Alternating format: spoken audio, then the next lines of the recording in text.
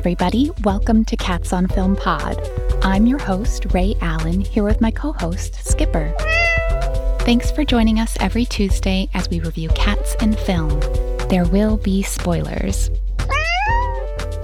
Today, we're reviewing the Catwoman movie that came out in 2004, the one with Halle Berry. Oh my god, this movie, I don't even... This was my first time watching it because its reputation is so bad. I had to take a break halfway through. The whole thing was so mind-boggling.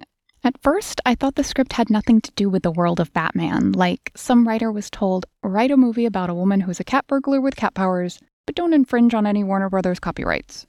But then, there are enough references to Michelle Pfeiffer's Catwoman, who has a completely different name. Yes, Catwoman's actual name.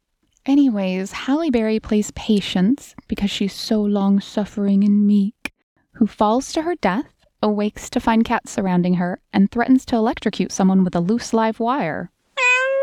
Yeah, I think they do repeat some of the dialogue from Batman Returns, but in a way that just sounds lazy.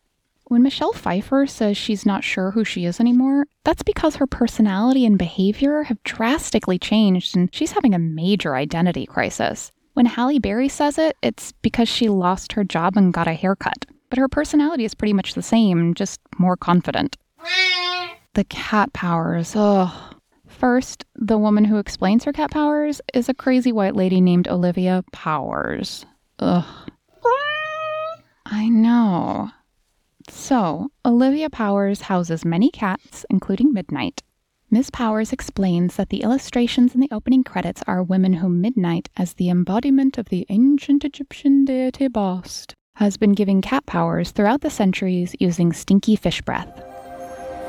Cat women are not contained by the rules of society.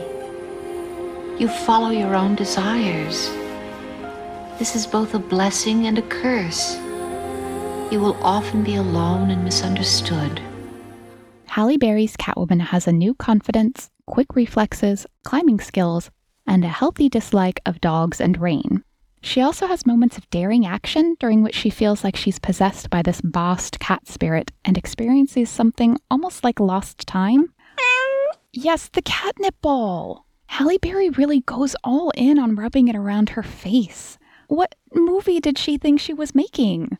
The image is ridiculously funny, but the film treats it like a serious indication of her felineness.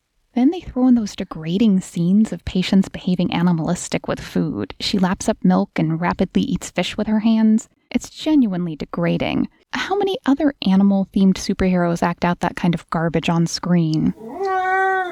Right? You don't see Batman eating bugs and pooping upside down.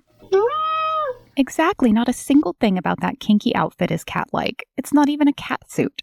The mask she gets from Ms. Powers has a feline look to it, and there are those blinged-out claws, but those couldn't be at all useful in combat.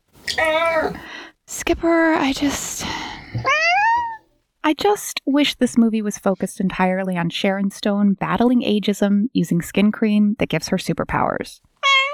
Yeah, you fall into a vat of acid, you become the Joker. You fall into a vat of cats and become Catwoman. Fall into a vat of super face cream and become... yes, the face of steel. All right. How many paws do you give Catwoman? Wow, 3 out of 4 paws? That's much too generous.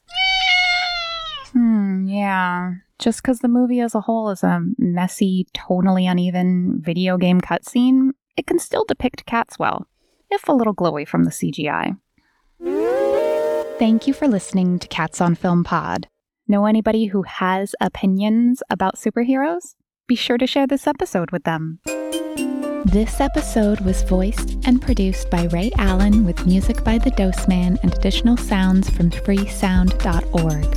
We're online at catsonfilmpod.com and at catsonfilmpod on Instagram, Twitter, and Podfan. Cats on Film Pod!